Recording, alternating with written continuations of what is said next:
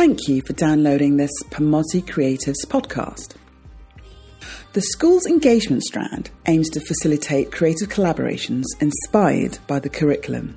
This series will spend time with people involved in the Creative Transitions programme, which will focus on supporting PSHE needs and raising young people's aspirations. To find out more, head to our website, pomozicreatives.com. So, Pomozi Creatives School's engagement strand of what we do is well underway. I've been working with the fabulous Claire Tamplin, who is the Mindful Movement coach, and Claire, it's been such a privilege to work on this.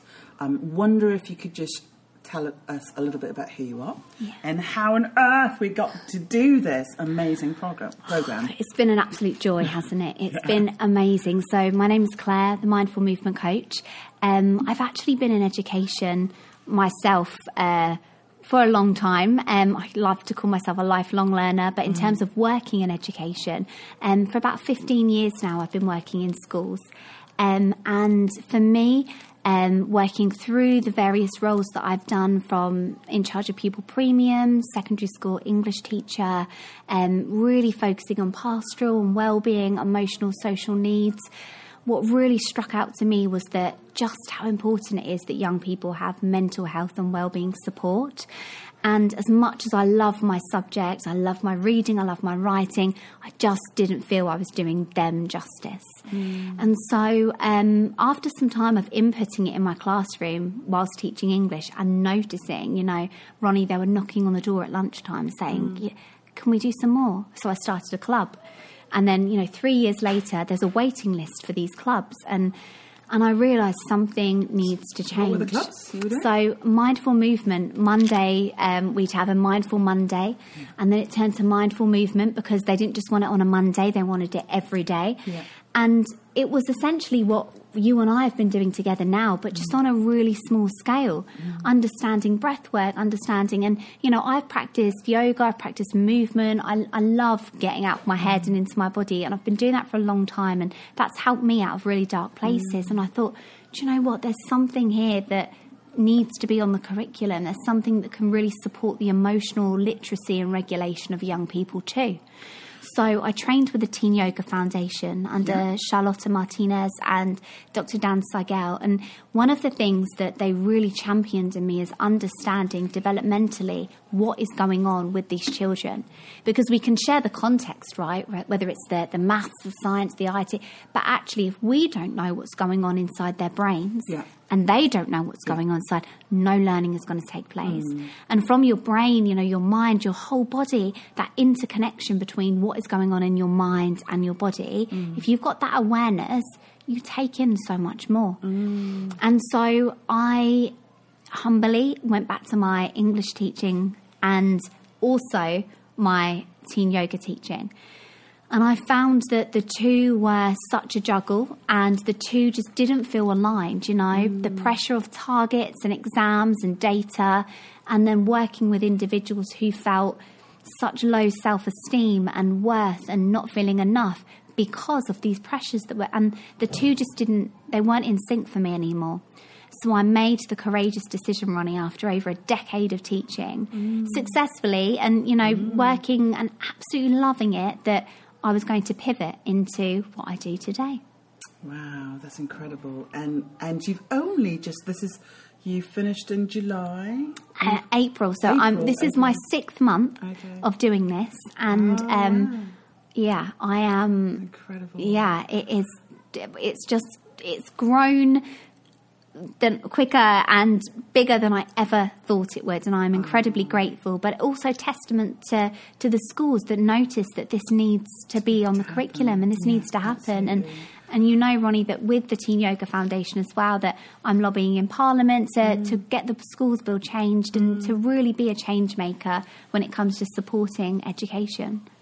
I love that, and I love the energy that you're tackling all this with. And at the moment we're at King's Academy College Park, so we're very grateful for them to facilitate us to work in the space. And we've just done 4 weeks, haven't we? And I've watched you work your magic in the the class space with each year group, and basically just took them through some wonderful kind of mindfulness and some fascinating ways of kind of getting them to that space.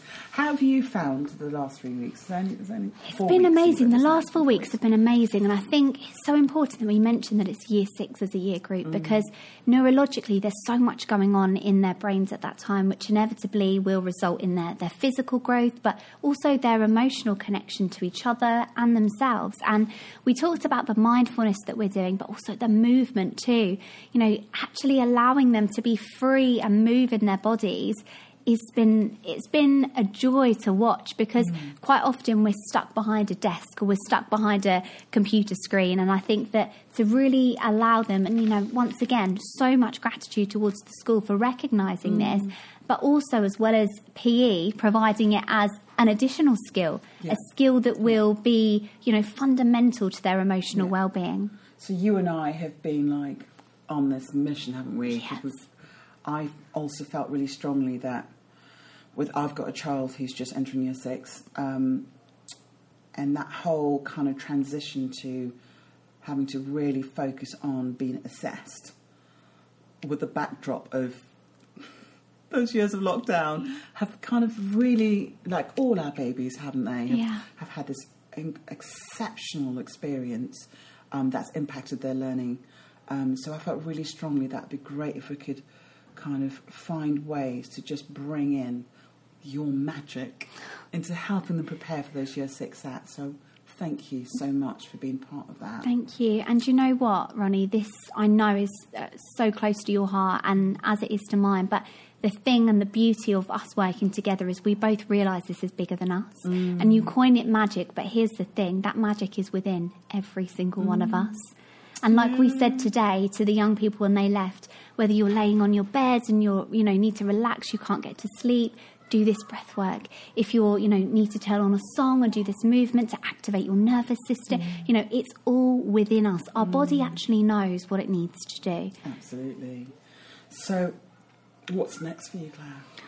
Wow, I am just so excited to be able to bring this to so many different schools, and I'm excited for our collaborative project to bring this across to so many schools across our city, because this school is incredible and it's pioneering and leading the way, but there are other schools out there that I know want to fill that gap too. And need that support as well. One of the wonderful things that and hopefully we'll be able to kind of have some time with one of the teachers, but one of the wonderful things that I felt has happened from your input in the school has been to give the teachers a chance to have some respite.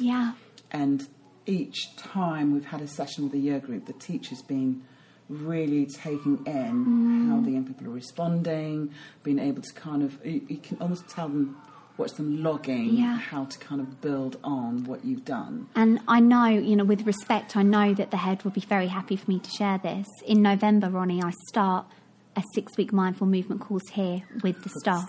Fantastic. And I think, I talked about being in education myself and lifelong learning, and that's the essence of being a human being, isn't it? We're always evolving, we're always developing, we're always, shedding our skin of what we don't need anymore, but realising what we do need and how we need to evolve into that. And there's this kind of beautiful, I use the word evolution all the time, but it's cyclical, isn't it? When we're working with young people, for them to see us continue to evolve, I think it's as a role model the biggest gift we can give them, that it's not just about that end game of an exam. It's not, you're not defined by that number. It continues, life continues, and every day is an opportunity to learn and grow.